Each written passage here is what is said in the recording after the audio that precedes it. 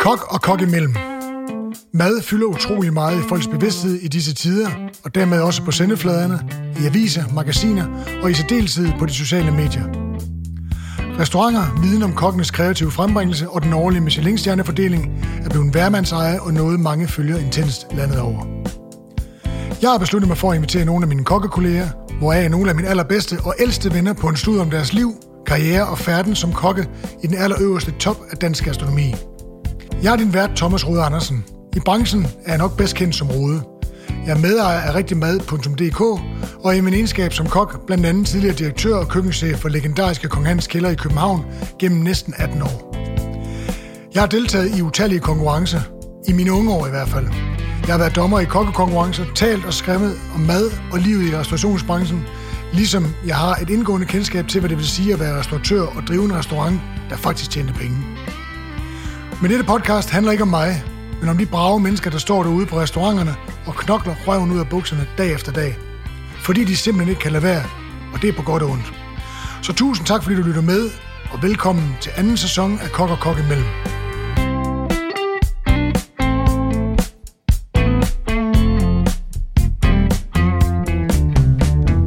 Velkommen til denne uges episode af Kok og Kok imellem. Det er en helt speciel episode for mig, fordi at dagens gæst er jo en helt speciel en af slags. Og det kan jeg jo godt sige. Jeg kan se, at han, og det er jo en han igen, røde mig en lille smule. Men dagens gæst er meget speciel, og en gang imellem så har det nærmest som, han er sådan en slags surrogatsøn for mig. Jeg fik ham nemlig, da han var helt spæd. Sådan i kulinarisk henseende i hvert fald. Og i skærende kontrast til min egen søn af blodet, har han faktisk altid givet mig indtryk af, jeg vil tro, det er sådan, at han faktisk har hørt lidt efter og taget nogle af de ting, jeg har sagt til ham med sig.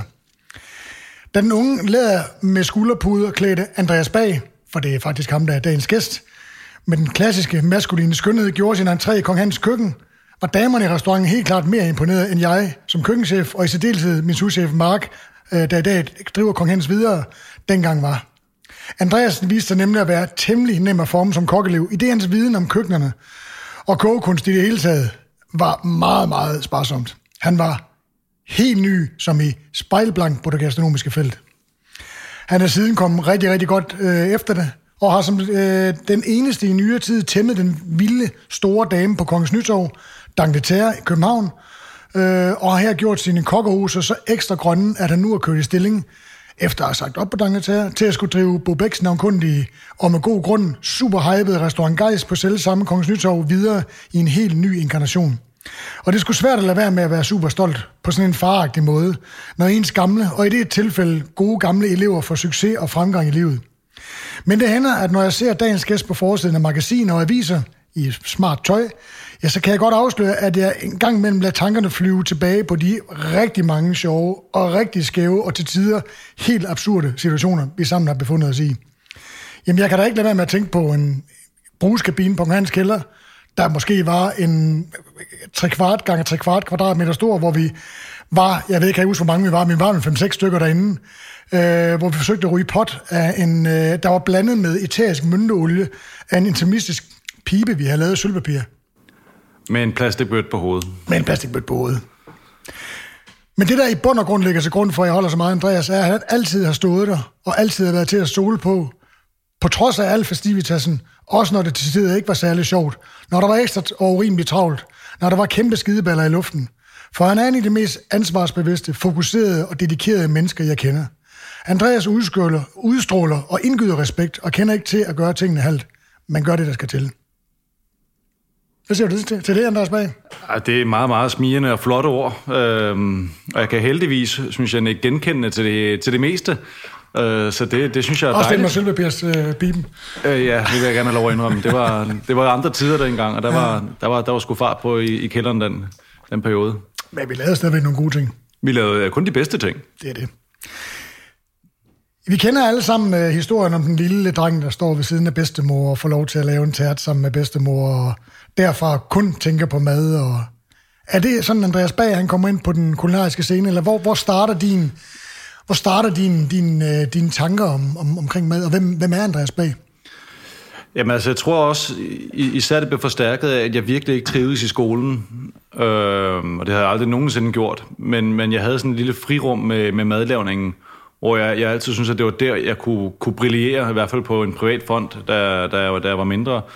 Og med de succeser, jeg fik ved at lave mad til familien, så tænkte jeg, at det her det kunne godt være en vej, man skulle bevæge sig i, og jeg var faktisk ret overbevist om, inden jeg startede i Kokkelærer hos dig, at jeg havde potentiale til inden for en kort årrække at få 3 Michelin-stjerner. Wow. Så du gik rundt ude i Værløse og tænkte, hold da op, det kan jeg sagtens. Det kan ikke være så svært. Nej. Der fik du mig til at ændre holdning til det rimelig hurtigt, vil jeg så sige. Jeg håber da ikke, jeg fik ødelagt din... altså, folk skal jo have ambitioner, ellers... Jeg er jo selv på den måde, altså... Når jeg nu havde fundet ud af, at jeg skulle være kok, jamen, så kunne jeg lige så godt prøve at blive den bedste af slagsen, altså den bedste, der var. Ja. Men det ved du også, der er utrolig stor forskel på at kunne stå og lave mad til sine forældre eller sine venner i et privat køkken derhjemme, og så til at komme ind i et professionelt køkken. Kontrasten, den kan stort set ikke være større. Og det, der er ikke så mange, der roser. Det var jeg ikke klar over. Det var jeg ikke klar over, før jeg stod nede på Kong Hans som en ung knægt på en 18-19 år, eller hvad det var. Og jamen, da det først gik løs, ikke? Jamen, så var det med 200 km i timen dernede. Der venter man ikke rigtig på nogen, når man først kommer i gang. Nej. Men det er jo også en af grundene, at vi har jo rigtig mange gode kokkeelever. Vi har også haft nogen, som jeg gerne glemmer. Men da du starter der, jeg kan simpelthen ikke huske, hvor det er jo 15 år siden, og sådan noget. Kan det passe? Ja. Cirka, hvor vi skriver 2021 nu. Da du starter, der er det er jo i slutningen af en periode, hvor vi havde det rigtig svært på Kong Hans, fordi vi havde af forskellige årsager havde vi en stor udskiftning af kokke. Der havde været en større udskiftning af, stampersonale af kokke, der havde været der længe, som stoppede. Og vi har haft meget store problemer med at få gode kokkeelever og holde på dem. Det gik sådan en uge, 14 dage, så røg det ud med badevandet, ikke? Ja. Og jeg tror, du kom lige i slutningen af den periode, og var der rent faktisk i en periode, hvor der var ret stabilt. Du havde 2 sindssygt gode kollegaer, Kone Madsen og Junghans, som er deres fine navn. Deres fine navn, ja. Og I 3 fandt jo ud af, og det havde jeg indtryk af, at selvom det var hårdt og selvom det var svært, det kan være, at vi kommer ind på det senere, så havde I jo I var jo 3 musketerer, der ligesom holdt røven på hinanden, ikke? Altså, I hjalp hinanden og fik det til at fungere. Ja. Hvilket jo var jo til kæmpe stor glæde for mig og for hvad skal man sige, ledelsen af køkkenet. Ja. Den starter jo her, efter du har fået lov til at lave mad, og din mor fortalte, at du var rigtig dygtig til at lave mad derhjemme. Kan du fortælle lidt om din tid på Kong Hans? Hvordan var det at starte sådan et sted? Og hvordan er det? Jeg har jo holdt lidt på, der er jo mange mennesker i dag, der går i lære, og så synes de lærer nok, fordi de kan ikke forstå, at de ikke skal være med til at lave menuer, og de er ikke dem, der måske skal lave alle de sjove ting i starten, og derfor så skifter de over til andre restauranter, hvor de tror, at de får lov til at lave alle de spændende ting fra starten af. Jeg har jo hele tiden holdt på det der med, at når man er et sted i hele ens læretid, så lærer man jo også ligesom, hvad der skal til for at stige, hvad der skal til for at blive respekteret, man finder sin vej igennem hierarkiet, og det tænker jeg jo, du i den grad har, altså du har faktisk haft sådan en god stigning, altså, og gjort dig fortjent til det. Kan du prøve at fortælle lidt om din tid på Hans? Ja, altså jeg kan stadig huske den første dag, jeg startede ned hos dig. Og det kan jeg også. Min allerførste opgave, det var at presse 15 liter appelsinjuice i hånden til nogle arabiske sheiker. Og på en eller anden måde, så symboliserer det meget godt, hvad man starter ud med i et køkken, for du kan jo ikke noget. Du kan ingenting, når du starter i et køkken som Kong Hans. Du bliver nødt til at starte fra bunden, og du bliver nødt til at sige, at de første opgaver, det er måske ikke det sjoveste i verden, men du bliver nødt til at så gå ind til at tage opgaver med en tålmodighed, og så sige, hvis jeg virkelig gerne vil det her, så bliver jeg nødt til at bruge den tid på at dygtiggøre mig til det her fag her. Og det var den indstilling, jeg havde, selvom at jeg synes, det var jo benhårdt i starten, når du kommer fra en gymnasieklasse, og så det der med at skulle arbejde lange dage og 12 timer, hvor man står op. Det var en kæmpe omvæltning for en, ikke? Og så har du måske en pause på en halv time, hvor du spiser mad med dine kollegaer, og der er nogen, der ryger en cigaret. Det er bare et helt andet miljø, du går ind i, når du kommer ind i professionelt køkken, og jeg synes, det var benhårdt i starten. Det kan jeg huske. Og der var mange søvnløse nætter, hvor du lå og var nervøs over, om du kunne følge med dagen efter, om du nu... Tænkte du nogle gange, er det jeg skal, eller ej? Ja, nej, det gjorde jeg faktisk ikke. Men jeg var nervøs for at blive fyret. For jeg vidste, altså jeg kunne godt holde ud. Jeg havde staminaen til at fortsætte og til at komme igennem, men jeg var ikke helt sikker på, om jeg var ønsket fortsat at skulle bidrage nede på Kong Hans. Fordi jeg kan jo... Til at starte med kan du dog nok skrælle en gulerod, og det der med at snitte purløg, det troede du kunne, men det er altså ikke det samme som at snitte purløg professionelt, vel? Så det går for langsomt, og det er svært det der med at komme ind, hvor du ikke er god nok til noget som helst. Så der var jeg lidt nervøs, det må jeg sige. Kan du huske, hvornår du ligesom tænker, okay, det kan jeg godt. Jeg er sgu helt sikker, at man vil aldrig, fordi at, altså, elev, der er man jo selv sådan, man bliver jo ikke skiftet ud af en, der er bedre. Men det kan jo være, der er en, der er bedre, ligesom overhaler en inden om at få lov til at nogle ting før en. Ja. Kan du huske, hvornår du ligesom tænker, okay, det kan jeg godt. Jeg ved, at jeg har en plads på det her team. Kan du huske, hvordan du var ledet, og hvad det gjorde ved dig? Jamen det der, når du begynder at føle, at du faktisk skal bidrage med noget til forretningen, at du får nogle rutiner, som sidder på ryggraden, hvor du ikke længere er en belastning for systemet, og det er jo det, når du er restauratør eller køkkenchef, så er det at have kokkelever, det er en investering, og den betaler sig af på den lange bane, men til at starte med, der er det jo ikke det sjoveste, fordi de skal have rigtig meget opmærksomhed, du skal tjekke alt, hvad de laver, og det kan godt være lidt op ad bakke, men når de så først får rutinerne på plads, ikke, så er det mest, hvis du har nogle gode elever, så er det de bedste medarbejdere. Ikke? De kender alle dine arbejdsgange, og de kan tingene på ryggen. Og jeg kan huske, da jeg har været der et par måneder, hvor okay, jeg lærte, okay, på det her tidspunkt, der skal vi gå ud med skraldet. På det her tidspunkt, der skal personalemaden stå klar. Thomas, han vil have sat køkkenet op på den her måde. Du vil have dit spækbræt præcis lige der. På dit fiskeparti, kniven skulle ligge ved siden af, karkluden skulle være foldet på den måde. Når du kunne finde ud af at bidrage med de ting, udover at kunne begynde at tilberede nogle ting, jamen så følte du, at du havde en vigtighed for firmaet. Og det synes jeg var super fedt, da det kom. Men det tog 4-5 måneder, hvor det var op ad bakke hver dag. Ja. Og jeg kan jo genkende til det, fordi jeg kan jo også huske, da I stoppede jo, I var jo alle sammen færdige på samme tid. Jungans havde været der fra starten, I må jo næsten være startet samtidig. Ja, halvårs forskel, jo. Og så var der Letitia, kone Madsen, som jo kom til at have stået lærer et andet sted inden, men det resulterede så I var færdige på samme tid, cirka.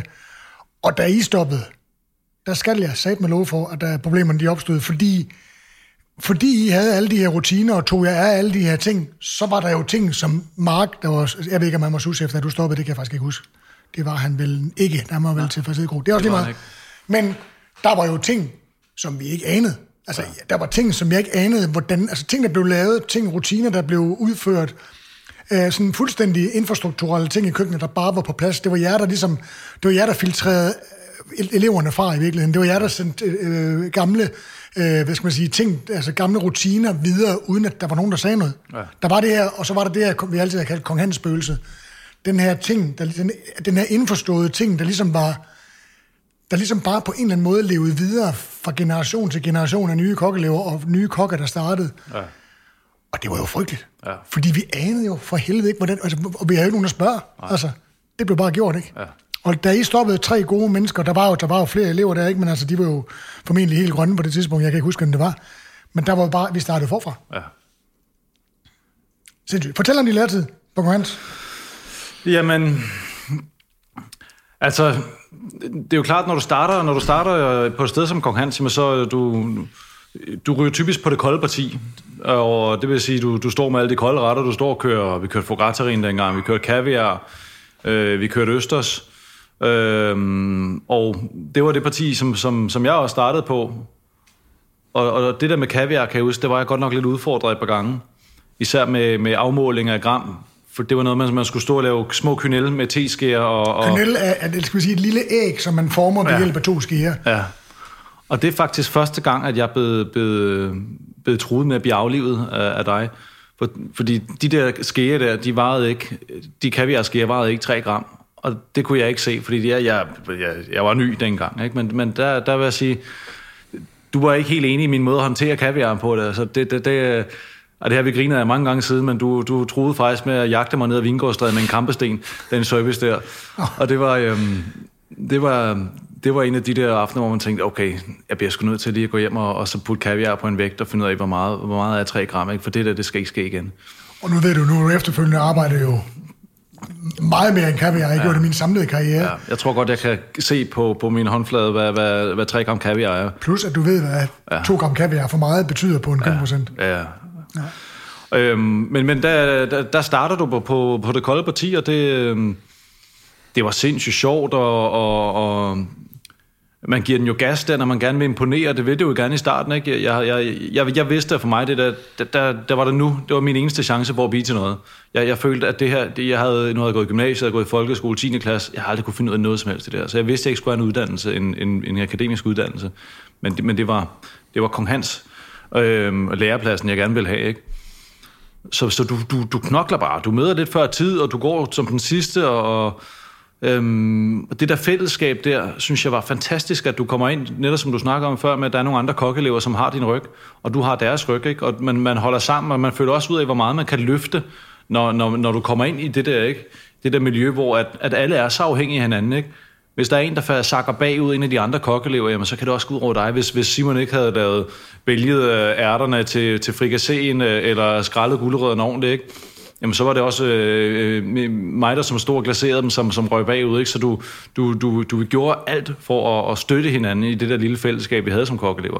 Og I var jo sindssygt til også det der, at lige se, okay, vi går lige over, vi får lige det styr på det her, nikker lige over til Junghans, vi går lige over og hjælper Letitia med et eller andet, så alle ligesom står der, ikke? Og det er jo det der, den der gensidige respekt.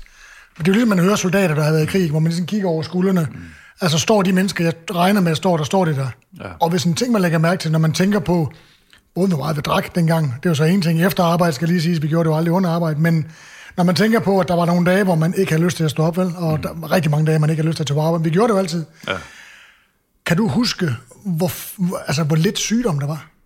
Der var aldrig nogen, der var syg? Nej, men vi trivedes jo også. Altså sygdom, det kommer af mistrivsel.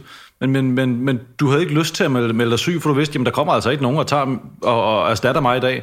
Og vores fag, det er jo sådan, at du kan ikke bare udskyde det til dagen efter. Der sidder altid 40 gæster, som forventer alverden derinde, og som betaler en formue for det, vi leverer. Så jeg kunne ikke finde på at melde mig syg. Jeg kan da huske, Simon, han sad der også nogle gange, han sad på gulvet nærmest, og sad og plukkede urter, fordi han bare ikke ville, han ville ikke give op, vel? Men hvorfor, du ved jo godt, kan du prøve at beskrive, hvorfor er det, Simon ikke går hjem? Altså. Jamen, fordi så ved han, at så har han smidt mig under bussen. Ja. Så er det lige pludselig mig, som skal arbejde for 2, ikke? Fordi vi kan ikke bare lige ringe og aflyse en aften, vel? Ja. Så der var det der sammenhold der, det helt unikke sammenhold, og det var første gang, jeg oplevede det. Det var i læretiden der, og jeg synes, det var fantastisk. Og der blev jeg meget hurtigt klar over, at det var det her, som jeg ville, og så gik jeg bare endnu mere all in.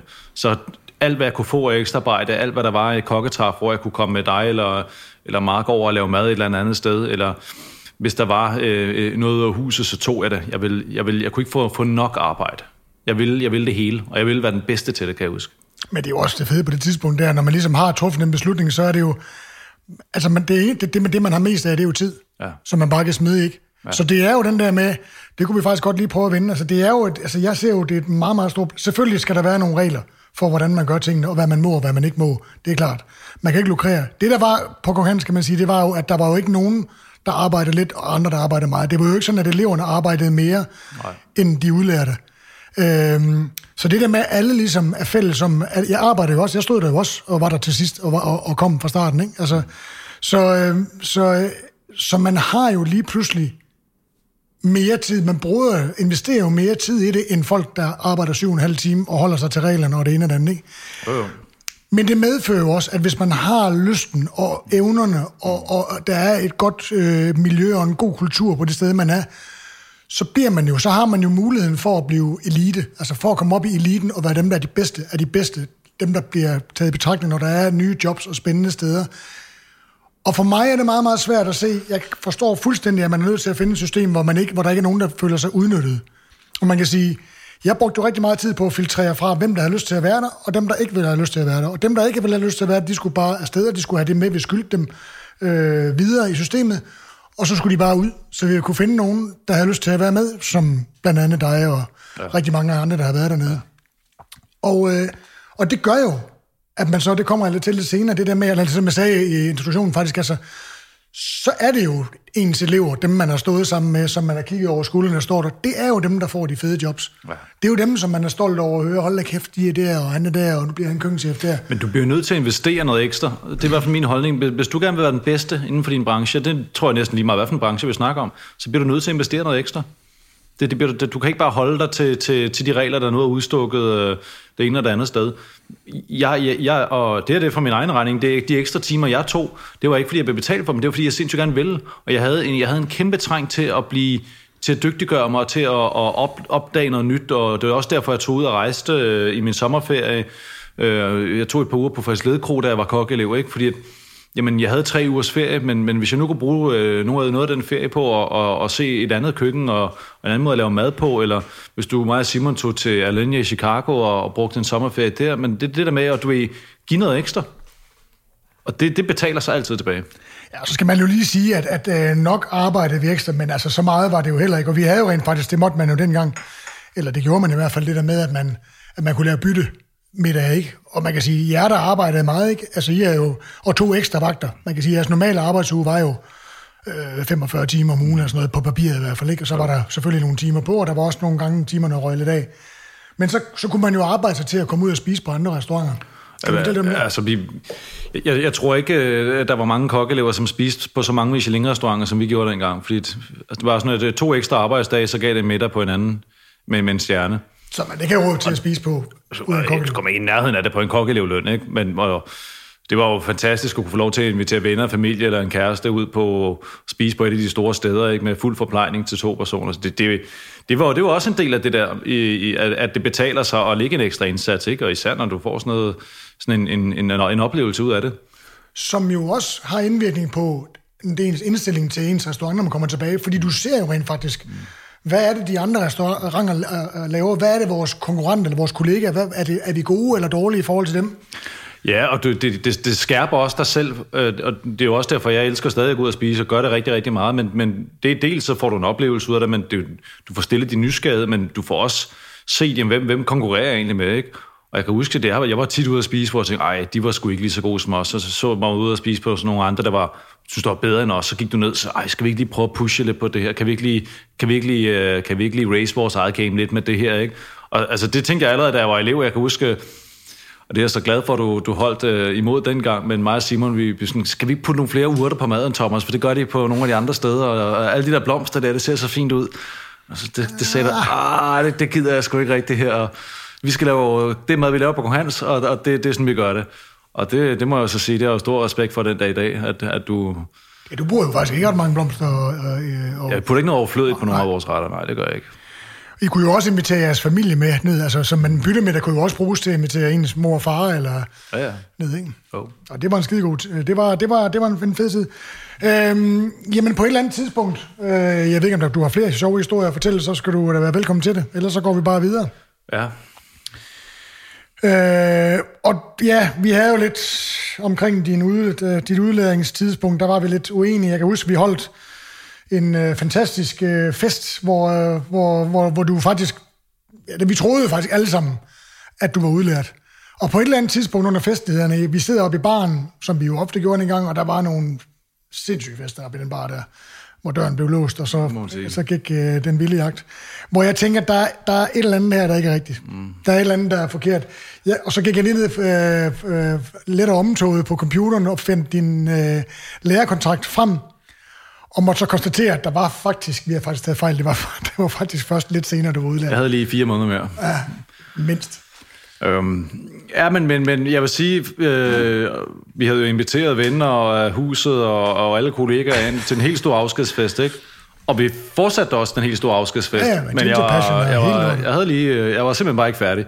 Der mødte på arbejde igen mandagen efter. Og det var jeg jo rigtig, rigtig glad for. Men jeg var rigtig glad for jer, og jeg var rigtig glad for dig. Jeg synes, det var skønt at have nogle elever, som man havde det godt med, altså uanset om man var køkkenchef og direktør, og jeg synes, vi havde det rart dengang. Og det er jeg jo rigtig glad for, at vi stadigvæk har. På et eller andet tidspunkt, der lykkedes det dig at blive færdig på Kong Hans kælder, og da du står der og er færdig, jeg tænker i den sidste tid op til din udlæringsdato, Der har du begyndt at, sådan at spekulere på, hvad du skal. Jeg ved, der er Jungan siger, at jeg har været over på Alinea. Ja. Super. Den er vel 60-stjerne i dag. Ja, den. Restaurant i Chicago, toneangivende restaurant i Chicago. Der har I været over. Hvad tænkte I? Hvad var dine karriereplaner, da du sådan stod og var... Jamen, jeg var blevet så viklet ind i det der Michelin-spil der, som Kong Hans jo også er en del af, at jeg ville fortsætte i den retning. Og det var faktisk det eneste for mig. Jeg ville på en af toprestauranterne i Danmark. Og der snakkede jeg jo med Thomas Hermann, som også tidligere var med i programmet, og der er ligesom sådan en blåstempling af kokelever, som har taget deres tørn på Kong Hans. De har et virkelig godt ry, fordi de får lov til at lave alt arbejdet, ikke? Så jeg var faktisk ikke engang på nogen prøvevagt. Jeg blev ansat over telefonen, og så startede jeg endnu sammen 2 dage efter, jeg var blevet udlært. Inde i Tivoli på Restaurant Hermann, som så ikke ligger der længere, men lå i Nim dengang, en 1-stjerne Michelin-restaurant. Og fik en stjerne på under 1 år, tror jeg, dengang, ikke? Jo, Hermann, jo. Den havde en stjerne, da jeg startede der. En fantastisk restaurant.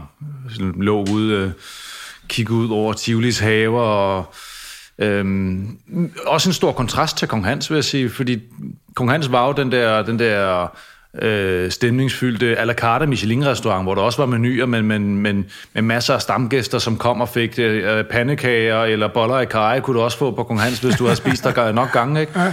Og det er der altså ikke rigtig så mange restauranter, der kan vel. Og Hermann var i en meget modsat restaurant, hvor det var en stringent menu, hvor det var bare sådan, det var. Og alle kunne bestille den, take it or leave it, ikke? Så det var en helt anden boldgade at komme over i der. Men fantastisk restaurant. Men der fik Hermann jo lov til at udleve hans, altså det der præcisionskøkken, ikke? Det var jo schweizisk finmekanik på tallerkenen, ikke? Altså, jo, absolut. Uden at der blev overladt noget som helst selvfølgelig. Men der var stadig mange ligheder i smagene. Altså jeg kunne godt se, du ved, nu har du lavet Karl Johan remoulade på Kong Hans, så kommer man fik Karl Johan bearnaise på Hermann, eller brislerne blev lavet på den samme måde. Ja, det var Hermann, der tog de ting med ind, skal lige siges. Ja. Både på Kong Hans og på... Ja. Så du kunne godt se, at der var noget grund-DNA, hvor de to havde arbejdet sammen, ikke? Men det var stadig forskellige afarter af et fransk køkken, ikke? Ja. Og han var ikke bange for at bruge en lille blomst og en lille urt. Nej, jeg kan huske, altså det brugte vi godt nok meget tid på der. Det var udstukne tallerkensmækker og fuglegræs og hvad de ellers hedder, de små pyntede grønne sager, ikke? Og det var en tid, hvor det var vigtigt, at det var æstetisk flot, og det var det, der var æstetisk flot på det tidspunkt. Det var at putte masser af friske urter på. Og det var fandme flot. Det var det. Og det smagte godt. Mm-hmm. Det var en fin restaurant. Ja. Ærgerligt ikke er der mere. På det her tidspunkt, tror du stadigvæk, at det lykkedes dig at få 3 stjerner? Er det din karriere på det tidspunkt? Det tror jeg fandt ud af rimelig hurtigt, at der skulle lægges en del energi, før vi kom derop af. Men var din plan på det der tidspunkt, det var vel at klappe nogle steder af og lære nogle ting og sager? Var det med henblik på at blive enten som køkkenchef eller restauratør? Eller jeg vil hjertens gerne være restauratør. Jeg vil sindssygt gerne have en restaurant med Michelin-stjernen. Men jeg vidste også, at hvis man skulle gøre det ordentligt, så bliver du nødt til at tage din tørn på andre restauranter. Du bliver nødt til at komme rundt og lære dit håndværk først. Så vidste du, hvad det var, du ville gå efter? Hvad ville du have med inden for Restaurant Hermann? Jamen, der vil jeg have den der perfektionisme. Der vil jeg gerne have at lære det der du ved, den måde at organisere restauranten på, hvor at du vidste, hvad der skulle sælges om aftenen, du vidste, hvad alle skulle have, du vidste, at hvis der er 40 gæster, så skal der så 40 perfekte stykker pikvar, der bliver portioneret. Der er 40 østers, der bliver åbnet og lagt perfekt ned i skallen. Der er 40 kuverter due, som skal saltes, grilles og runes. Vi vidste præcis, hvordan man gjorde det. Det var sjovt at lære at organisere det på en anden måde. Det var sjovt at strukturere køkkenet på den måde. Og det vil jeg gerne. Men udover det, så må jeg også indrømme, at jeg måske ikke helt vidste, hvad man går ind til, når du skifter job på den der måde. Du er også så ung, så du ved bare, at en restaurant, at den kaliber sig har en Michelin-stjerne, der vil jeg bare gerne lære noget. Og jeg var ikke så kredsen med, hvad for en type køkken det skulle være på det tidspunkt. Jeg kunne godt tænke mig at prøve en masse forskellige slags køkkener, og også finde ud af, hvad man ikke rigtig skulle. Jeg vil bare gerne ind hos dem, der er de bedste folk i branchen. Og det der var lidt faktum dengang også, tror jeg, det var det, Thomas Hermann faktisk træk meget personale med på. Det tror jeg var, altså det er min egen, men det kan du bekræfte eller afkræfte. Mm. Jeg tror jo meget det med det der, altså folk havde meget stor respekt for Kong Hans Kælder, og for mig for den til skyld. Og de vidste, at Thomas og jeg har haft et fantastisk samspil i alle de år, ikke? Altså, de vidste, at Hermann gerne ville videre. Og jeg tror også, ligesom jeg godt vidste, Hermann ville jo gøre, og Hermann vidste det også, Hermann ville jo gøre alt, hvad han kunne, for at tage alt, hvad der var på Kong Hans, og så lige twiste og gøre det endnu bedre. Ja. Filtrere ting, der var dårlige fra, og sådan er det jo, når man er afsted. Man får gode ting med, og man får dårlige ting med, og der er ting, man gerne vil ændre. Og jeg troede meget, at han var fokuseret på det der med, altså nu skulle han vise, hvordan man lavede Kong Hans. Fordi han troede, og jeg troede rent faktisk også i en periode, at det rent faktisk var ham, der ligesom skulle overtage Kong Hans. Jeg mødte Tilde, fik lige 10 gode år, eller mere faktisk, 11-12 gode år, hvor jeg ligesom fik fuld fart på igen, ikke? Ja. Og da det ligesom skete, der fandt han ud af, okay, han kommer sgu nok ikke til at overtage Kong Hans. Og lave det her samarbejde med familien Grønlæg om at lave Kong Hans Mysteriet ude på, ikke? Ja. Og det gjorde han. Ja, men man kan sige, at han gjorde meget af det, hvor han troubleshootede Kong Hans, hvor er faldgrupperne, og så hvor kan vi sørge for, at der er så lidt sandsynlighed for, at noget går galt overhovedet. Det er også det der med vandbadet var også meget populært, det er det sikkert stadig ikke, men at alt bliver tilberedt ved en meget specifik temperatur. Og der var aldrig noget, der lå forkert på det sted. Nej, og det var der jo. Det var der jo på Kong Hans. Ja. Fordi jeg havde jo meget den der, men jeg elskede jo det der med, når man lige med neglene lige kunne hænge sig fast på klippevæggen, ikke? Og var lige ved at styre i afgrunden. Og sådan har jeg det faktisk stadigvæk. Altså, og Hermann kunne godt lide ligesom, at det var mere sikkert. Han kunne simpelthen ikke holde det der ud, at det hele tiden var, og jeg sagde, det går nok. Vi skærer lige noget fisk, og så laver vi lige noget. Der ligger nogle 2 kammuslinger, så passer det. Bum, så laver vi lige noget mad, ikke? Ja. Han havde det. Men han var god til at styre det. Jeg husker, vi i køkkenet på Kong Hans, sad vi tit og kiggede på dig, når du sad på kontoret, og klokken blev 3, og klokken blev 4 og 5, og man tænkte, Thomas, han skal altså gøre hele fiskesektionen klar indtil i aften klokken 6, når der kommer gæster, og han er ikke begyndt endnu, ikke? Og så man vidste, okay, det der bliver lige tølet. Og hvis ikke han når at få skåret sin fisk og lavet sine saucer, så er vi alle sammen på spanden. Så der var nogle cliffhanger der en gang imellem, ikke? Jo, og der ved jeg jo også, det var, jeg kan ikke huske, om det var, jeg tror faktisk, det var Theis Brydegaard, som der jo ligger et fantastisk afsnit med her, på Kok og Kok imellem, som sagde, at nogle gange, så lavede de også nogle af mine ting, jeg ligesom stillede dem ind. Men faktum er jo rent faktisk, at tit kom jeg ud, og så jeg fuldstændig mærkelig ud. Der var ingen gryde, der var ingen potter, der var ingen skål, for dem havde jo andre jo brugt. Du gik og bandede og svoglede lidt, og du havde sådan lidt håbet på, at der var nogen, der lige havde skåret din havtasker, eller lige havde sat nogle skalotløg og hakket over. Det var der også nogle gange. Det var der også nogle gange. Der var også nogle gange, hvor du ikke gjorde det. Og så blev der mumlet lidt i skægget der. Jeg er god til at være hurtigt, det er nødt til at sige. Ja. Ikke ja. Det betyder rende mig i røven, det ved du godt. Okay, ja tak. Hermann, du er der, så vidt jeg husker, over et år. Ja, jeg var der ind til restauranten lukkede, hvor Hermann han stoppede. Og så han begyndte masterchef Philip overtag som assisterende køkkenchef, kan man sige, men bare jo realiteten køkkenchef. Ja. Så lukkede restauranten. Hvad tænkte du der? Jamen, der var et par muligheder, som jeg godt kunne tænke mig at prøve. Jeg ville gerne ind på Geranium. På Rasmus Kofods Geranium nummer 2 inde i parken. Den havde fået sin første Michelin-stjerne der. Men de havde ikke rigtig nogen jobs, så vidt jeg husker. Så jeg tog ned til en anden Rasmus Grønbæk, nede på Esplanaden. Han havde Grønbæk og Churchill dengang. En lille og afsindig hyggelig og interessant restaurant. Dem, som kender Rasmus Grønbæk, ved jo også, han er en fantastisk kok og et dejligt menneske, kompleks menneske. Og fantastisk tid dernede, vi havde. Det var en tid, hvor i København, der blev kun lavet... hovedparten af den mad, der var lavet, det var nynordisk. Det var grønne olie, det var kernemælk, det var dild, og det var maltosne med peberrod, ikke?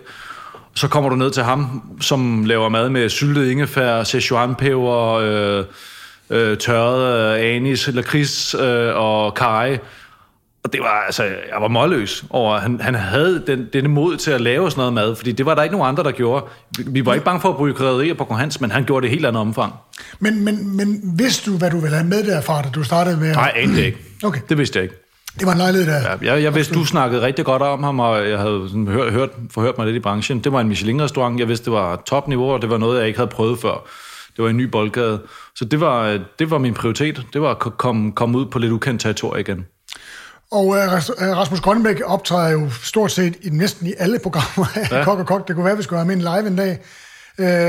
Og stammer jo helt tilbage fra, altså udlært fra kanalen, og har været på sæsonen af flere omgange, arbejdet i Frankrig, og startede jo rent faktisk det, der blev til AOC i dag. Det hed Restaurant Præmis, dengang startede med Christian Aarø. Og er jo en af de dygtigste, mest nysgerrige, og hvad skal man sige, en af de kok, der har det kraftigste fingeraftryk på den mad, han laver. Ja, og så gjorde han jo noget, som ikke var så udbredt på det tidspunkt. Han lavede en ren grøntsagsmenu, som var fokuseret på grøntsager. Han havde en menu, der hed Churchill, som var de der lidt mere tunge retter, så han havde en Grønbæk, som var de lette grøntsagsretter, hvor altså pastinak-dessert med kakao var meget almindeligt her på kortet der. Og det havde jeg sgu ikke set før. Altså, det havde du ikke serveret på Kong Hans, vel? Nej. Så det var en helt anden boldgade. Det var det. Vanvittigt. Jeg dristede mig til at lave en dessert med tomater engang. Jeg synes, der var et eller andet Provence-ting. Ja. Det tager vi en anden gang. Nej. Der er du et års tid også. Ja, det regner jeg med et års tid, ja.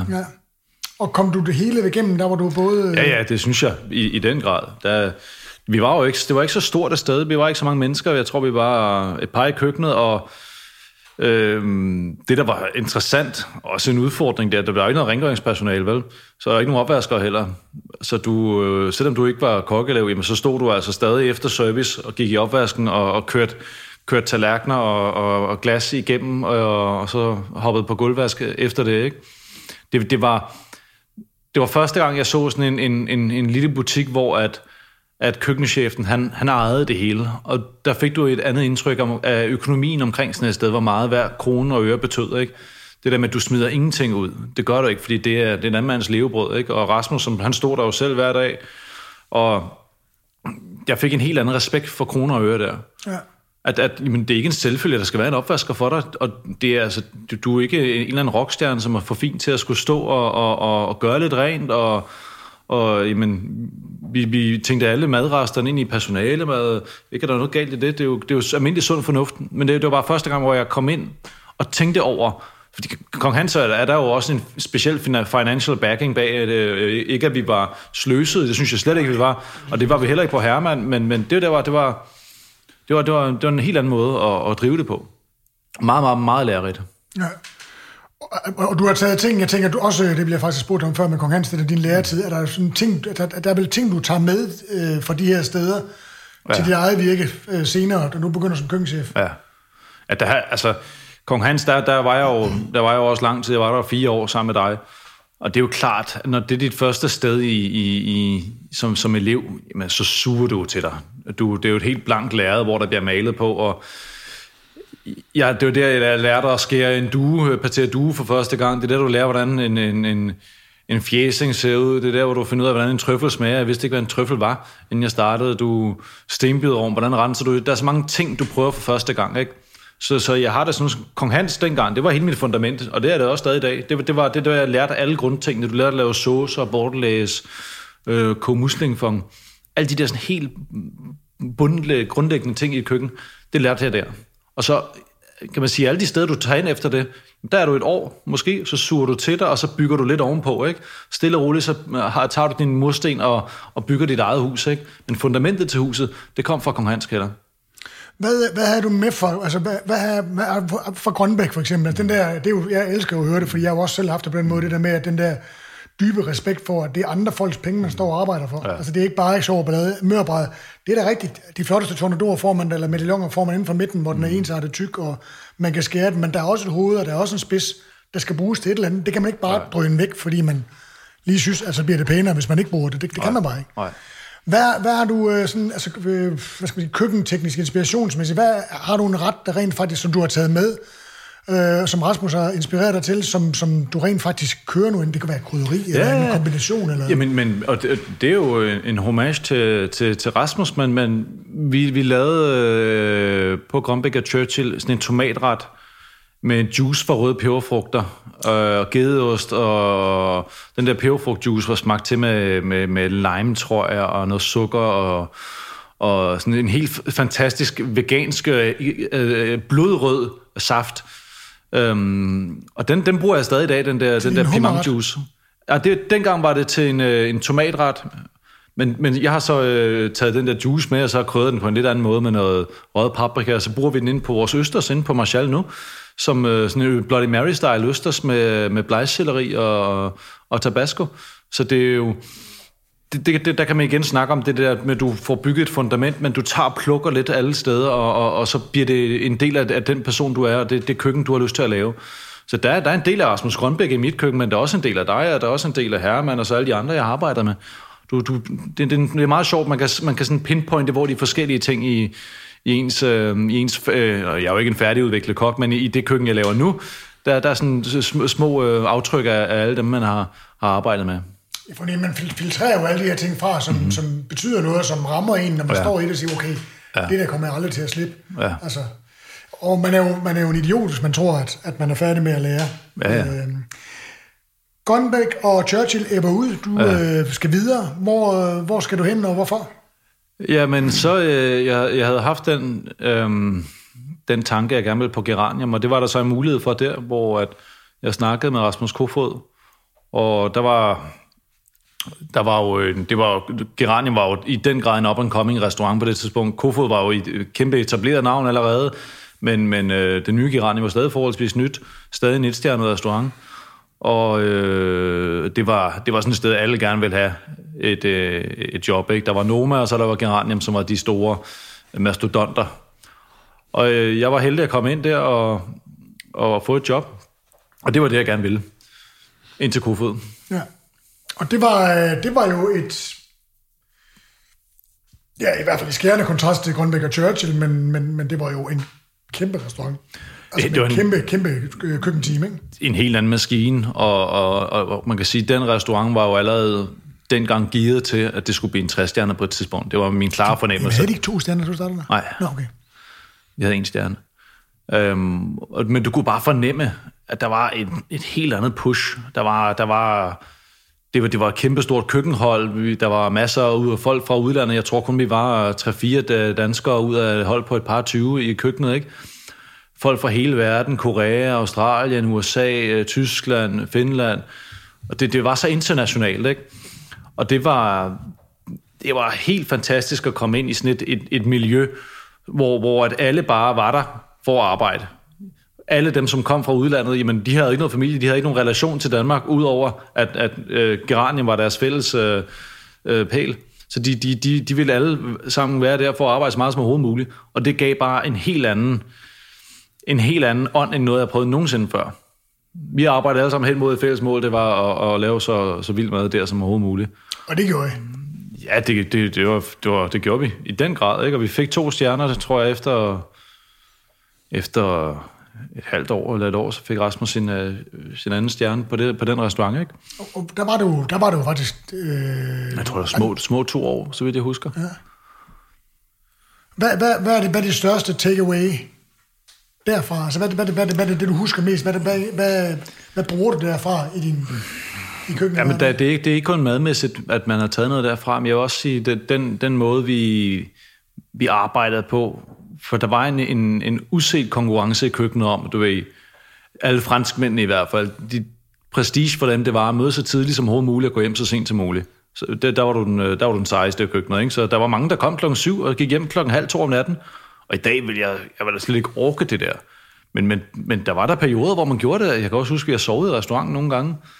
Og den der arbejdsmentalitet der med, at whatever it takes, det var fuldstændig ligegyldigt. Jeg er nødt til at spørge dig, for det er jo sådan en ting, jeg ofte har haft disput med mine souschefer, som jo, altså når man er etableret og køkkenchef og har familie og alle de ting, så ser man jo anderledes på det, end når man er, som du lige beskriver, er en ung kok, der bare er tid, det du har mest af. Jo mere tid, at der skal bruges, jo mere, det smider jeg bare i. Ja. Og jeg havde den der på konkurrence, også fordi, at jeg sagde, altså hvis vi ikke kan få det til at køre inden for nogle rammer, altså at vi ligesom møder, jeg ved godt, at der var nogen, der ligesom brød dem en gang, men det har aldrig været på min opfordring, skal jeg meget gerne understrege. Så den der med, at man bare kan blive smide mere tid i det. Jeg havde den der med, altså vi er nødt til at kunne holde den inden for nogle rammer. Vi er nødt til at møde på et eller andet tidspunkt Er der ekstra travlt, kan vi godt komme ud en time eller to før, i specielle tilfælde, men vi skal stræbe efter at være der inden for et tidsramme, og så fucking se at komme hjem, når vi er færdige.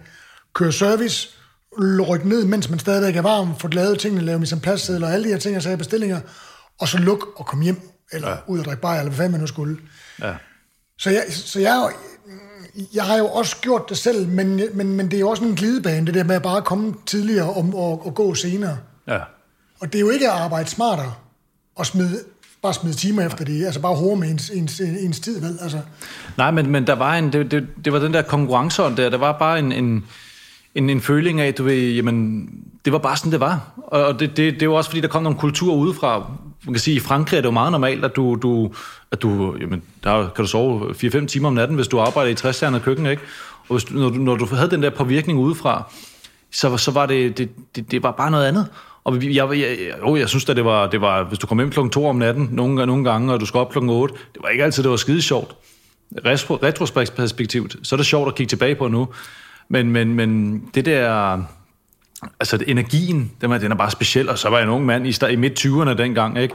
Og jeg havde en kæreste, men jeg havde ikke nogen børn, og min kæreste, hun arbejdede også i restaurationsbranchen, så det var okay, og jeg havde det fint med at skulle prøve at give den her en over nakken, og jeg tænkte også, jamen det skal nok komme tilbage. Det skal nok betale sig tilbage, hvis jeg knokler nu. Og det gør det jo også. Altså, det er det, vi snakker om før med talentet, ikke? Altså flid slår altid talent. No matter what. Ja. Jamen, men der er jo også en øvre grænse for, hvor meget flid... Jeg tror simpelthen slet ikke på det, der hedder af talent. Det tror jeg ikke. Jeg tror kun, det er den indsats, du leverer dag ud og dag ind, som definerer, hvor langt du når og hvad du kan. Ja. Jeg husker, da jeg arbejdede i en af de første stationer. Jeg var på en restaurant i Østrig, som jeg stadigvæk tænker på hver eneste dag her, mange år senere. Og der var jo også... Altså, jeg startede sammen med en fyr. Han havde været der en måned længere end jeg, ikke? Og da jeg fandt ud af, at jeg skulle være der, i starten var jeg jo bare stagiaire, ikke? Og fuldstændig ligegyldig. Ja. Og jeg sagde bare, jeg skal være her 2 måneder, og jeg skal bare have det mest muligt. Jeg vil lave noget, fra jeg møder om morgenen til jeg bliver sendt hjem om aftenen. Ja. Jeg vil knokle hele tiden for at skabe respekt omkring det. Og da jeg ligesom fandt ud af det, de spurgte, om jeg ville blive og have et betalt job, som jeg heldig fik som stejechef, der havde jeg også der begyndte vi jo også, mig og sammen, Mario, som er nede i Låninger, der mødte vi jo også ind, og du ved, og mødte før konditorchefen, og mødte før souschefen, som jo var, de mødte jo 7:15 eller sådan noget, ikke? Altså, så mødte vi jo så bare 7:00, så, og havde sat Ovomaltine mælk over, og vi havde smidt flyet i ovnen, og vi havde været ude og fejre tørre skraldespande, og alle de her ting, altså begyndte at tage de ting fra ham, så når han kunne komme ind, og konditoren kom ind, så kunne de tage sig af andre ting. Ja. Og det der, og sådan ligesom at overskue, og ligesom bringe sig det der forspring, er jo guld værd. Ja. Det jeg prøver at sige, det er jo også bare, der er jo også en øvre grænse, og der er sådan en fornuftsgrænse for hvornår. Fordi vi har jo også set kokkeelever, altså der startede, altså som stod der 1,5 time før de skulle møde af rædsel for, jeg ved ikke hvorfor, altså for ikke at komme til tiden, eller altså hvor de simpelthen bare var bange.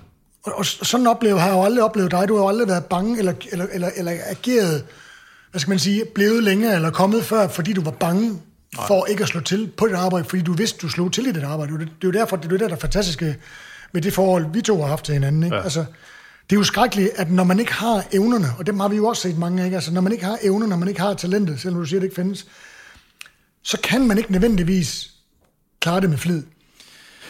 Nej. Og så er det måske bedre at sige, prøv at jeg finder et andet sted at være, hvor jeg nemmere kan slå til. Men det er jo også, man kan sige, så er der findes jo ikke kun Michelin-restauranter. Og der er jo ikke nogen, der siger, at det er bedre at være på Michelin-restaurant end en anden slags restaurant. Der er nogle typer, som er skabt til forskellige typer jobs i den her fantastiske restaurationsbranche, ikke?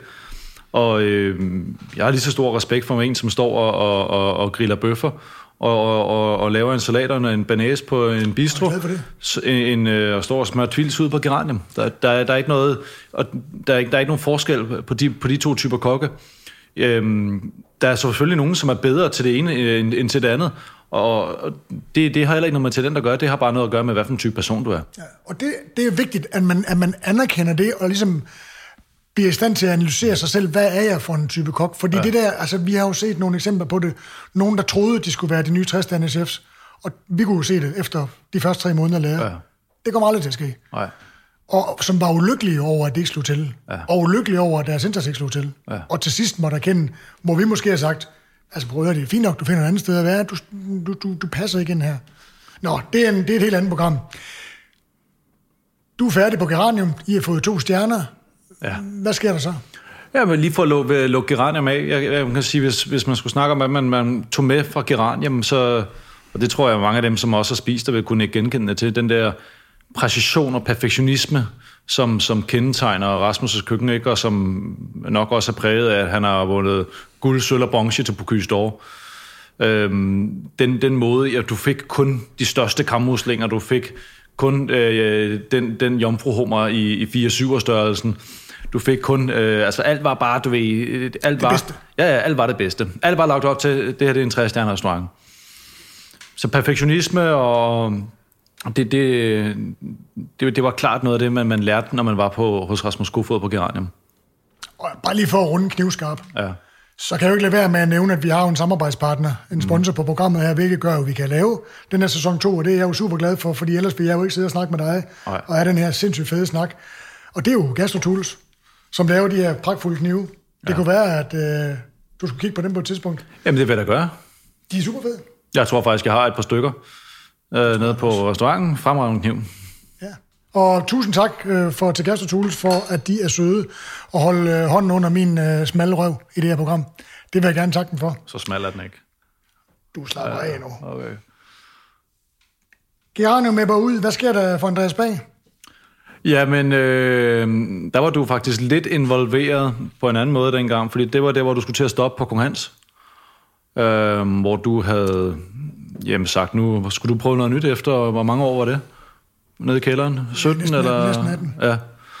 Hvor at jeg snakkede med Mark Lundgaard, som stadig er køkkenchef den dag i dag, om at han var blevet tilbudt dit job at tage over på Kong Hans, og han ville gerne have mig som højre hånd, som assisterende køkkenchef. Så det tog jeg imod. Jeg synes, det kunne være sjovt, og en vild case at prøve at komme ind og skulle lave det et nyt sted. Lave et nyt Kong Hans efter. Men man havde jo tænkt, du kunne jo ikke stoppe på Kong Hans. Du var mainstay der, indtil du satte træskoene. Men det var du så ikke. Så jeg synes, det kunne være sjovt at prøve at være en del af det. Så det sagde jeg til. Og så byggede vi ellers lidt om, og der blev lavet lidt af forskelligt dernede. Og så, og det må jo være sjovt at se. Altså, fordi, lad os bare sige det. Vi skal nok lade være med at sætte beløb på, men altså, efter den der... Altså, restauranten var jo gammel. Ja. Køkkenet var gammelt. Ja. Der var meget, der trængte til at blive skiftet ud, og jeg var jo ekstremt fokuseret på, at det, der var vigtigst, det var, at det var det, gæsterne kunne se. Ja. Og vi havde et super fedt servicekøkken, som jo faktisk næsten er identisk med det, der er nu. Ja. Næsten. Og det er restauranten jo et eller andet sted også. Men der var et køkken ude bagved det. Og det, jeg havde jo aldrig skænket den tanke. Det var godt set af de nye ejere, eller den nye konstellation af Mark og Grønlykkerne, og sige, nu gør vi lige noget. Og da de ligesom fik åbnet for det, så fandt de ud af, at det var, der skulle bruges lidt penge der, ikke? Oh. Men det må være fantastisk at se et køkken, som man har gået i hver dag i 4 år, lige pludselig blive en fucking top-tunet jetjager, ikke? Jo, absolut. Altså, det var en luksuscase.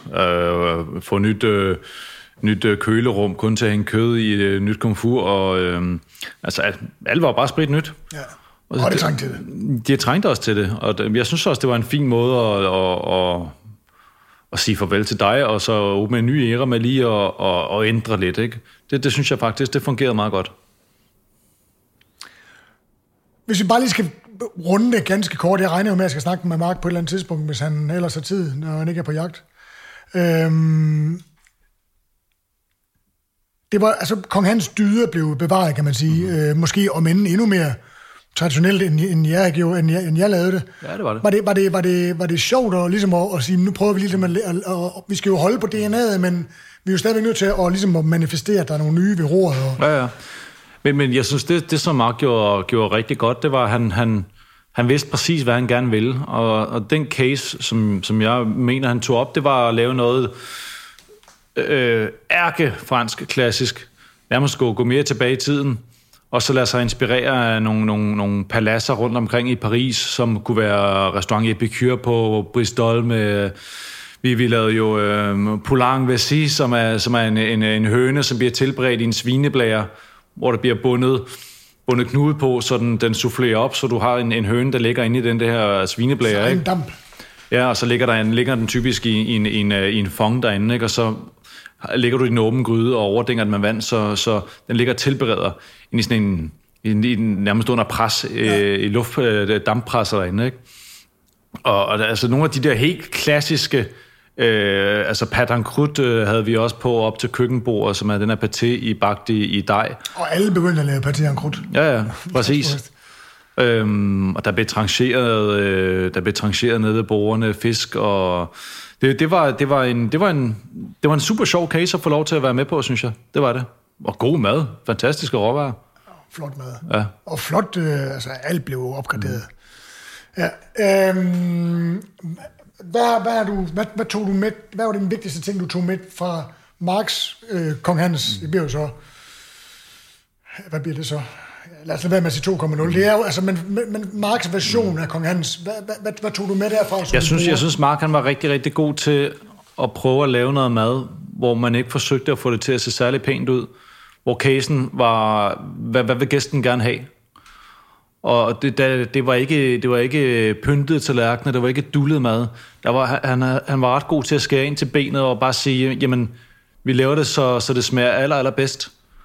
Og så kan det godt være, at det er bare et stykke fisk med en sauce henover, men de gæster, som kom på Kong Hans i den periode, og sikkert stadig gør det, det var det, de gerne vil have.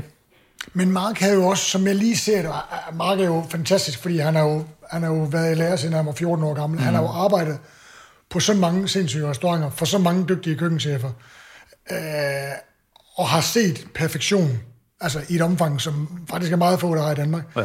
Og det virkede med hans version af Kong Hans, som om han bare havde taget den bedste selleripuré derfra, den bedste trøffelsauce, den bedste duetilberedning, den bedste, og så bare lavede det i hans eget univers.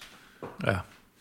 Og det er jo meget vildt, kan man sige. Så man kan sige, har man et perfekt tilberedt duebryst, en perfekt fnuglet, kridhvid, helt glat selleripuré, og en tæt, intens trøffelpuré lavet eller trøffelsauce med de bedste modne trøfler, du kan købe, så har man ikke brug for at dule lort op. Og måske lige forklare dem, der ikke ved, hvad dule op, hvad det betyder.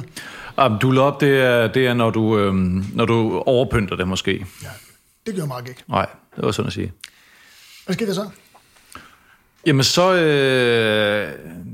var jeg på skiferie på et tidspunkt i Østrig, hvor at forbi-direktøren fra D'Angleterre, som hedder Frank Henriksen, han ringer til mig, spørger mig, jeg har lyst til at snakke omkring et muligt køkkenchefjob på Hotel D'Angleterre.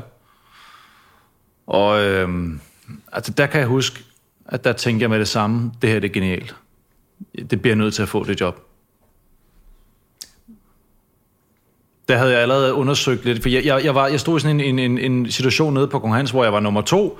Jeg var Marks højre hånd, men det var ikke mit sted, vel? Og det var Herman under hovedet. Ja, det kan godt være. Men jeg ville så gerne selv have noget, og jeg kiggede rundt i København. Hvem kan bruge mig? Det kan jeg sgu ikke se, hvem der kan. Jeg var virkelig i tvivl om, hvor... Var der andre steder, du godt kunne tænke dig, altså nu efter Geranium og sådan noget, var der andre steder, du tænkte dig fristede dig, du godt kunne tænke dig at være på? Noma var jo helt op at ringe på det tidspunkt. Var der andre steder, du tænkte... Efter Kong Hans, nej, der vil jeg gerne være køkkenchef. Okay. Og det begrænser jo også lidt, hvor meget du kan vælge, ikke? Fordi jamen, så skal du skal have din egen restaurant. Jeg havde ikke selv midlerne til at åbne noget selv på det tidspunkt.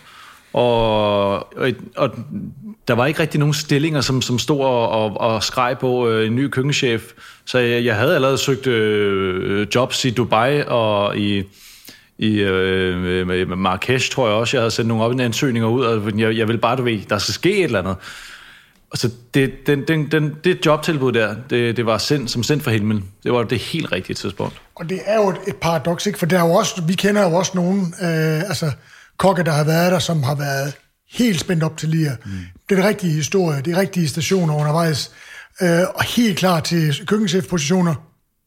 Men det kom bare ikke lige i den tid, hvor de skulle til, vel? Altså, og det må jo frygte ligesom at blive... Det er jo ikke fordi, at de blev valgt fra. Der kom bare ikke lige noget i den periode, vel? Altså, og der kom ikke lige noget af det, man gerne ville have. Nej. Og der var du så heldig. Og jamen altså, D'Angleterre har jo været taget op her i programmet flere gange. Og den klassiske historie, der går derude, det er jo, at det er et sted, som er... og nu siger jeg ikke, at det er sådan, men det er jo sådan et sted, der som har været haft ry for ligesom at være at være svært at håndtere, fordi der er bare nogle ting på D'Angleterre, der skal være, som de har på D'Angleterre. Og nu er det slutbrudt. Der er ikke noget at diskutere. Hvordan fandt du dig så hurtigt til rette? For lad os bare sige, det kan vi jo roligt sige, uden at afsløre noget. Du har jo været, du har været måske den mest succesfulde køkkenchef på D'Angleterre i nyere tid. Ja, der var jo Joachim, som også var derinde, men gjorde måske knap så meget væsen ud af sig, men han tror også, han fandt ud af at finde tonen, og stedet accepterede, han har accepteret stedet og havde det faktisk godt, og var der indtil det lukkede ned og skulle bygges om for nogle år siden. Jeg kan huske lang tid det er. Det er jo så 7-8 år siden eller sådan noget, eller mere.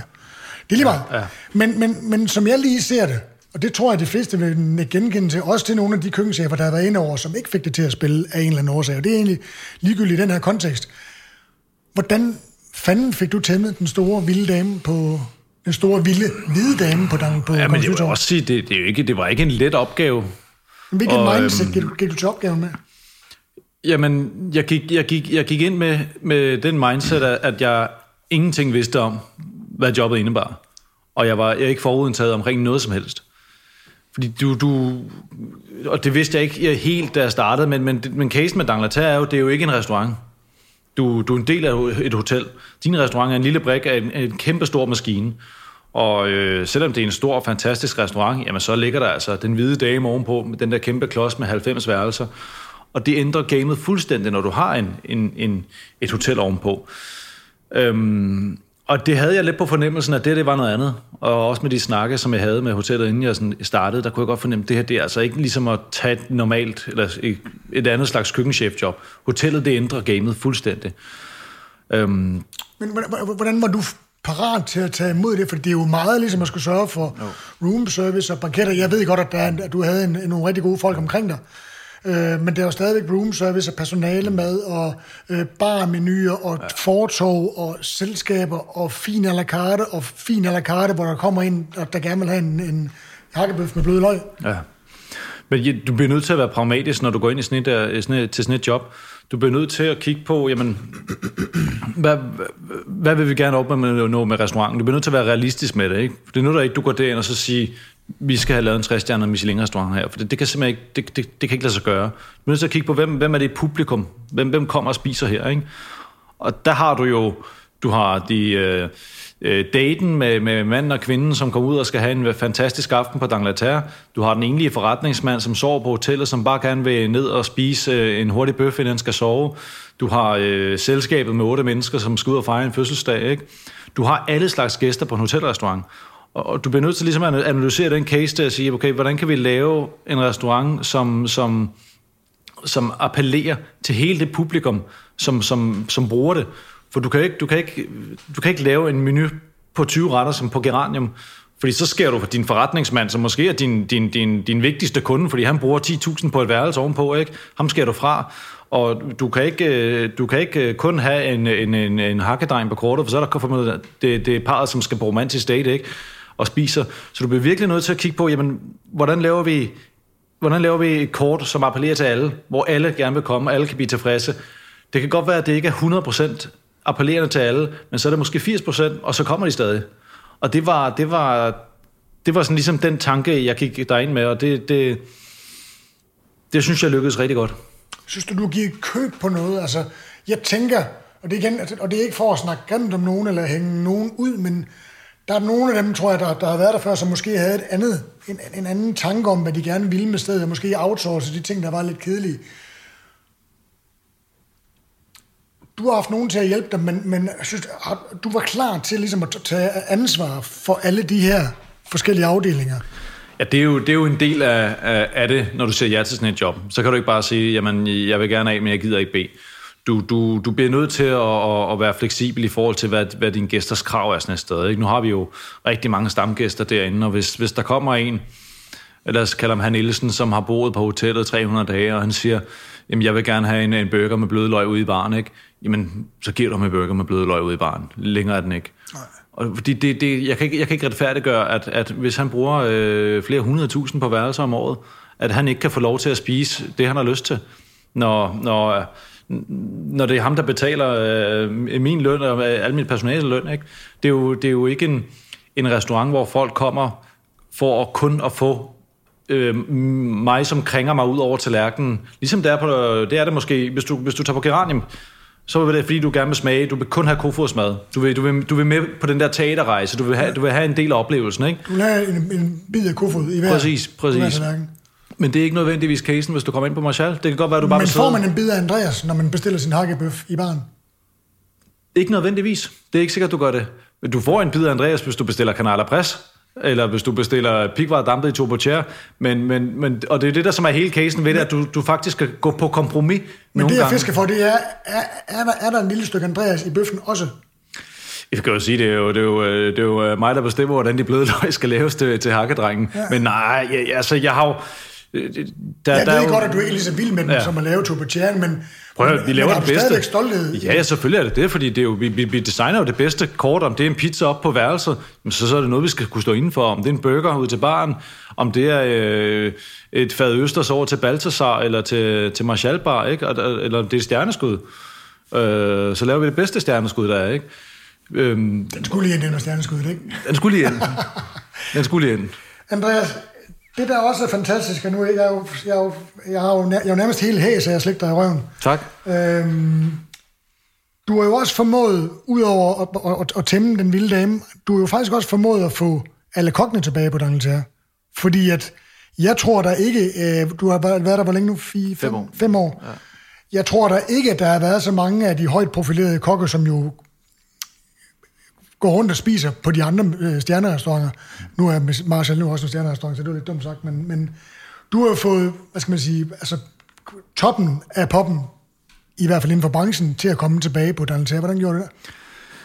Jamen, det handler også om, hvordan du profilerer dig selv som person, ikke? Fordi en ting er det mad, jeg laver, og jeg synes, vi laver fantastisk mad derinde. Det synes jeg, vi gør. Det er ikke mad, som det er nemt at være kritisk overfor. Det er meget appellerende. Det er lækkert køkken med gode råvarer. Men det handler også om, hvordan du profilerer dig selv udad til. Og jeg har brugt rigtig meget tid på at bevæge mig rundt i rummet uden for køkkenet. Jeg sidder ude i baren, og hvis du kommer på besøg, så tager jeg en martini med dig og snakker med dig, og jeg tager med mine gæster og prøver at være en god vært udad til. Og det synes jeg, det der med, at kokkene kommer, det er jo altid de største komplimenter for mig for en god restaurant, fordi vi er om nogen de mest kredsende overhovedet. Vi kommer altså ikke et sted mere end en gang, hvis ikke det er godt. Nej. Men jeg har set dig hos mig mange gange, jeg har set mange af de andre drenge i branchen, dem du har tidligere lavet podcast med, har stort set alle sammen været og hygget hos mig.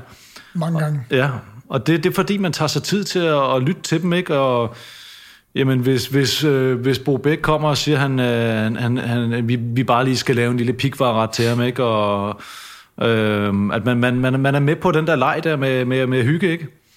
Og det synes jeg har været en stor del af jobbet at tegne det ud af til os. Så det ikke kun er en mand, der står i køkkenet, men det er også det er en mand, som er på gulvet, det er en mand, som tager sig af folk. Ja, så samtidig tænker jeg også det der med, at der har været, og det er jo super fedt, det er jo 2 forskellige ting, men altså de her moderne nordiske, danske restauranter, hvor man sidder og spiser nogle små lerkrukker hvor der er noget puré og noget crumble henover, så når man kommer på D'Angleterre, og så sidder man og spiser, prikker med nogle bøgegrene ned i noget et eller andet. Ja. Og det er igen, nu får det til at lyde lidt sjovt, og det er ikke for at nedgøre noget overhovedet. Og det er jo en sindssygt spændende rejse at se, at man kan lave så velrenommeret køkken, og blive verdens bedste restaurant, det var Noma, jeg refererede til her, ved at sidde og stikke nogle andehjerte op med en bøgegren. Men det er jo formentlig også den der med, at når man sætter sig ned på D'Angleterre, og snacksene kommer ind, ikke, på store, svulstige sølvfade med søheste, der holder fadet op, hvor der bare kommer rabugo-skinke og flere forskellige serveringer af østers og en eller anden. Altså, det er jo... Ja, og det tror jeg måske også, at København trængte lidt til i den periode, ikke? Fordi, som du siger, det var ikke det, der var toneangivende i København, vel? Men hvis du står og kigger på hvis du stiller ud på Kongens Nytorv og kigger over på D'Angleterre, og kigger på, hvad er det for en bygning, vi har med at gøre her, ikke? Hvad er vores case? Det er jo et palads, der ligger der, ikke? Og det har ligget der i 250 år.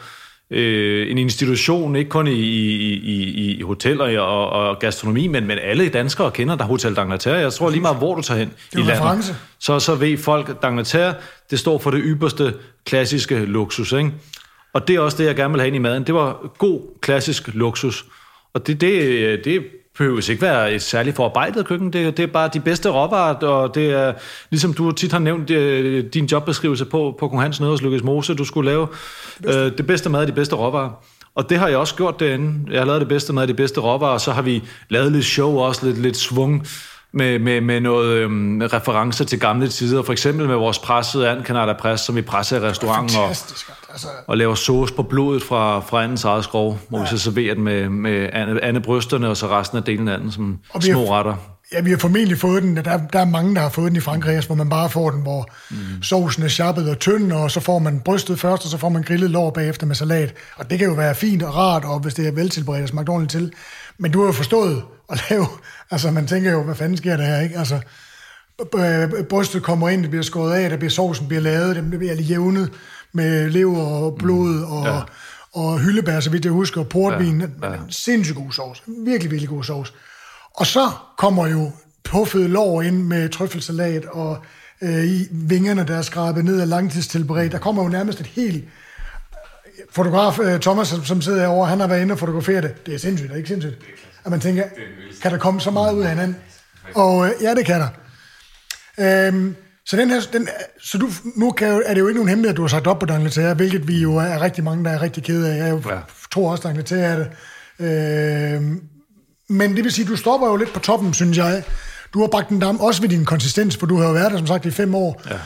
Så du har jo fået bragt den gamle dame tilbage på Danmarkskortet, også gastronomisk. For en ting er, at det er det fine hotel, hvor der står chasseurs udenfor og vinker efter taxaerne med høj hat og alt det der, ikke? Men det har det jo ikke været på det kulinariske. Altså det har du faktisk fået tilbage. Tak. Tænker jeg, og det håber jeg, du er stolt over. D'Angleterre er jo den her institution, som vi har snakket om, og jeg ved, der har været og kommer sindssygt mange prominente gæster gennem årene, og der er jo Michael Jackson-suiten og det ene og det andet. Kan du ikke bare lige, fordi det er lidt sjovt at høre om, kan du ikke fortælle bare lige en enkelt eller 2 anekdoter om nogle af de kendte mennesker, du har fået lov til at lave mad til? Jo, og det er jo ikke... Og du skal stoppe med dem. Ja. Så der fik du et lille præg. Ja. Du skal stoppe med dem, som jeg ved, du vil nævne, men lige tage nogle af de andre først, fordi den går lige videre til næste spørgsmål. Godt. Jeg er ikke helt sikker på, hvor vi hænder i der, men altså... Er det store band, vi snakker om? Ja, dem tager til sidst. Dem tager til sidst? Ja. Nej, men jeg vil sige, altså det er jo også, når man er på sådan et hotel som det der, så skal man jo ikke snakke for meget om sine gæster. Vi har jo en vis tavshedspligt, ikke? Og det er jo et løfte, vi giver til de gæster, som kommer derinde. Så man kan sige, jeg vil hellere generelt snakke lidt om den feedback, vi har fået fra de der store mennesker, ikke? Fordi det er... For eksempel, hvis du sidder og læser Canard-bogen, ikke? Det er jo ikke nogen hemmelighed, det kan alle gå ind og gøre. Hvis de bestiller den, der kan du læse... Jamen, der er jo lige fra Leonard Cohen, som har skrevet tak for mad til... jamen, der er jo Metallica, var det dem, du snakker med? Ikke må snakke? Jamen, så tager vi et andet store bane, for der har været et par stykker af dem, ikke? Men der er et minde, som jeg især har, hvor jeg tænkte, det er nok noget af det vildeste, jeg har oplevet i min karriere. Og det var jo efter, at... Nu kan jeg ikke gå i detaljer med, hvad vi lavede, og hvad der skete og sådan noget, men vi havde haft Rolling Stones på besøg derinde. Og de havde boet der en uge, og lad os bare sige, at de havde givet den gas. Og jeg havde hjulpet med alt, hvad jeg kunne gastronomisk. Jeg havde stået på hovedet, og min telefon, jeg kørte på WhatsApp med turmanageren dag og nat, ikke? Og de var så glade for den indsats. Ikke kun mig, men hele hotellet lagt for dagen, men jeg havde så faciliteret noget specielt mad og sådan noget, så turmanageren kommer hen og spørger mig, er der ikke et eller andet, vi kan gøre for dig? Er der ikke et eller andet, du vil i? Mick vil gerne give dig et eller andet. Så Mick Jagger vil gerne lige give dig et eller andet. Han tilbyder dig sin førstfødte datter. Så jeg prøver at høre, det gør man jo på sådan et sted der. Der tager man ikke imod sådan noget der. Så det er en del af servicen. Det er sådan, vi behandler vores gæster. Vi går altså længere end rigtig mange andre. Ikke? Så jeg siger pænt nej tak. Og så går der så en time eller 2, og så kører roomservice-elevator ned og i køkkenet, og jeg står og arbejder på min MacBook for enden af komfuret, og folk er i gang med at gøre det rent derinde det sidste på aftenen. Og ud af roomservice-elevatoren kommer sådan 2 store brød i suits. Du kan se, at de der... Nu skal jeg tæve. Nej, jeg kan godt se en security, når... Det er security, ikke? Ja, de står der og kigger og tænker, hvad fanden, mand, ikke? Men der skal også meget til at overraske en efter 5 år derinde. Så kører elevatoren ned igen, 2 minutter efter, så ud af den, så kommer Mick Jagger gående ud, og så kigger han sådan lidt rundt og sådan, which of you guys are Chef Andreas? Og så står jeg bare der og kigger, og så, hvad fanden, mand? Hvor ved du det fra, ikke? Så sådan, rækker jeg sådan en bævende hånd op i luften. I'm here, Mick.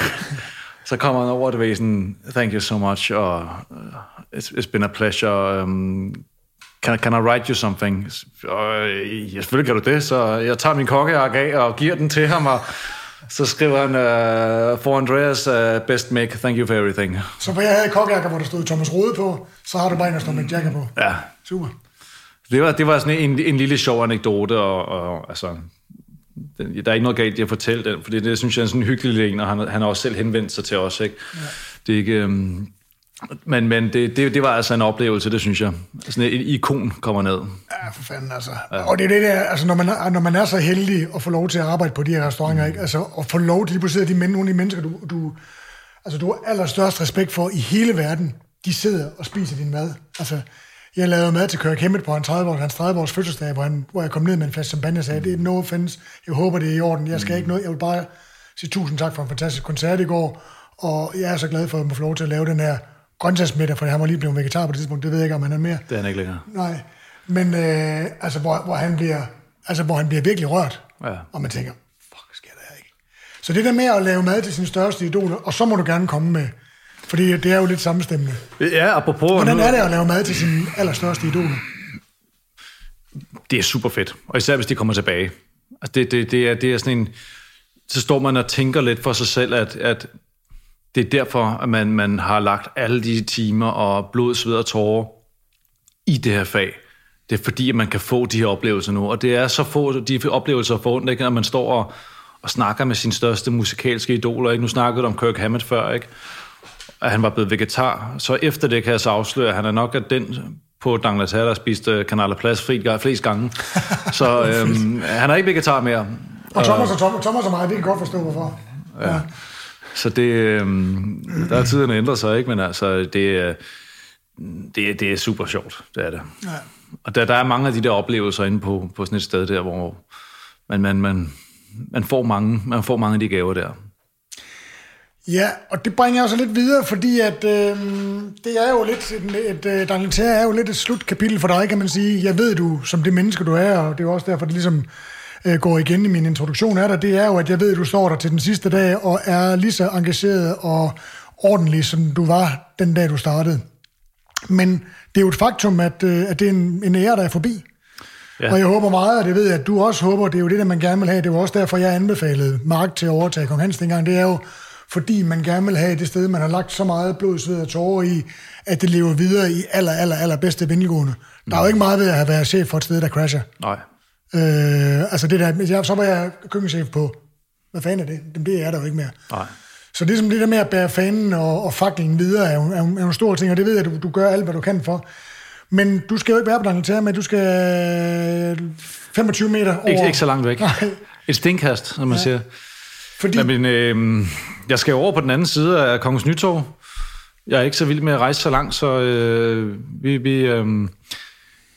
mig og min partner, vi skal åbne en restaurant i de lokaler, som husede Bo Bæks restaurant før, Geist. Ja. Som Bo, han trak sig jo fra, og nu er den lukket. Og, ja, absolut. Så vi har en ny case derovre, som vi er i gang med at arbejde på. Og nu har vi nogle tomme lokaler til at starte med, og så er vi i gang med at finde ud af, hvad vi skal putte ind i de tomme lokaler. Så det, der sker, det er bare lige for at riste op, det er, at Geist blev jo renoveret for 1,5 år siden. Ja. Ny bar, ny alting. Ja. Og hvis man går over og banker på over på den adresse, der tidligere husede Restaurant Geist, hvad kan man så se, hvis man kigger ind igennem døren? Du kan kun se komfuret. Så alt bliver lavet om? Alt er væk. Ved I, hvad restauranten skal hedde? Nej. Vi har en arbejdscase lige nu, som vi kalder den Bella, men det er indtil vi finder på navnet. Navnet er stadig oppe i luften, men vi nærmer os stille og roligt. Og det bringer mig jo lidt videre til, at jeg har faktisk tænkt lidt, og jeg håber, du er med på spøjen. For det kunne faktisk være ret sjovt. Jeg kunne godt tænke mig nu, fordi vi kender hinanden så godt igennem så mange år, så synes jeg jo, det kunne være super sjovt, om vi måtte have lov til og man må få lov til at følge dig på rejsen, og måske lave et par specials, et par kok specials, hvor vi følger både dig og, hvad skal man sige, en ny restaurant. Jamen, det er jo sådan, at man kan jo ikke engang sige, at det er en fugl Phoenix, fordi der var jo ikke rigtigt, det er jo ikke asken, den restaurant rejser sig af, fordi at den, altså, der Bo stoppede, der sad den lige skabet var på toppen, og jeg er rigtig ked af den ikke med, og jeg håber, at Bo finder på noget nyt spændende, så vi ikke skal undvære hans gode mad alt for lang tid. Men jeg synes, det kunne være sjovt at prøve at følge tilblivelsen af en ny restaurant, og jeg vil blive rigtig glad, hvis du vil prøve at se, om du kan dele. Vi ved ikke noget om, hvad restauranten kommer til at hedde, vi ved, hvor den ligger. Vi ved ikke, hvordan den kommer til at se ud. Vi ved ikke, hvornår den åbner. Nu er det jo også lige som programmet bliver lavet, der er der jo corona, covid-19-krise overalt. Og der er jo ikke nogen, der ved, hvilken impact det får om dansk restaurantliv. Det åbner om 2 år, eller 3 år, eller om 14 dage. Det er der ikke nogen, der ved. Men kunne du ikke prøve at løfte sløret for, hvad du ved indtil nu? Altså i hvert fald, hvad du har lyst til at dele med os? Jo, altså jeg vil jo gerne, hvad jeg vil. Jeg ved ikke præcis, hvad jeg gerne vil skabe derover, hvad for en type restaurant jeg gerne vil bygge. Vi sidder lige nu og arbejder med arkitekter og designer på at lave et visuelt udtryk, og det er jo hovedsageligt det, som vi skal derovre. Vi skal lave en visuel makeover, ikke? Lokalerne er, som de er. Fantastiske. Og det paradoks er, skulle jeg måske lige nævne, at det er jo eftersom Bo sagde op, og det kom til som en chok for dine nuværende og hans tidligere samarbejdspartnere, altså gruppen bag Sovino. Ja. Menneskene bag Sovino-gruppen, skulle jeg måske nærmere sige, at det faktisk er så de samme mennesker, som i sin tid designede, sammen med Bo, designede Restaurant Geist, Space Copenhagen, Peter og Signe. Ja. Det er jo faktisk dem, der skal stå for opgaven igen. Ja. Jeg kunne forestille mig, det skar dem lidt i hjertet at se. Ja. Jeg synes, de har gjort et voldsomt godt stykke arbejde. Det havde de også, men du kan ikke tage Bo ud af Geist og Geist ud af Bo. Det er den samme metervare, ikke? Så du bliver nødt til at... jeg synes, det er det rigtige at gøre. Selvom det er trist, og jeg har jo spist på Geist måske lige så mange gange, som du har. Det er plus 50 måske, ikke? Du har spist flere gange, jeg har. Ja, okay. Men det... Så Geist har haft sin tid, og nu er det et nyt kapitel, vi skriver. Men det som jeg kigger på, når jeg kigger på Geist, det er også at prøve at inddrage Kongens Nytorv og den omkringliggende arkitektur lidt ind i restauranten. Hvis du står og kigger fra restauranten ud mod Kongens Nytorv på den her plads, som endelig er genåbnet efter 10 års metrobyggeri. Det er dem, der bor andre steder end i København. Altså Kongens Nytorv er jo tilbage. Jeg har jo arbejdet omkring Kongens Nytorv i næsten 20 år og har boet her. Og man har set den der plads pakket ind i trævægge og gennem væk og entreprenørmaskiner og så se pladsen, der står der igen med træerne og parken og hold kæft, hvor er det fedt. Jeg elsker Kongens Nytorv og den del af København. Ja. Resten må det gerne beholde for mig. Det er fantastisk. Ja. Men så prøv at inddrage noget af den ånd og den arkitektur, som er ude på Kongens Nytorv. Hvis du står og kigger foran, lad os kalde den Bella, ud mod Kongens Nytorv. Du har D'Angleterre på den ene side, du har Danske Bank med de gamle græske søjler, du har det kongelige teater, du har alt den der fantastiske arkitektur. Prøv at få den ind i restauranten. Prøv at åbne restauranten mere op ud mod Kongens Nytorv. Vi vil lave nogle store skydedøre, så du kan sidde inde i restauranten og kigge ud og få livet ind. Lidt mere lys, lidt mere farve. Du vil designe en restaurant med en homage til Belle Époque, Art Deco, men med stadig et lidt let skandinavisk touch, så det ikke bliver tungt. Og et køkken, der matcher det. Et klassisk fransk køkken, et let klassisk fransk køkken, lidt middelhavsinspireret, men meget casual, afslappet. Det er et sted, hvor du kan få en tartar, du kan få en hummersalat, du kan få en pastaret, du kan få en helt grillet søtunge, eller måske endda en dampet pikvar sat på bordet, hvor du selv kan sidde og spise af og dele med dine gæster. Så det bliver et levende, glad køkken. Det er en stor restaurant, vi kommer nok til at kunne have plads til små 200 gæster.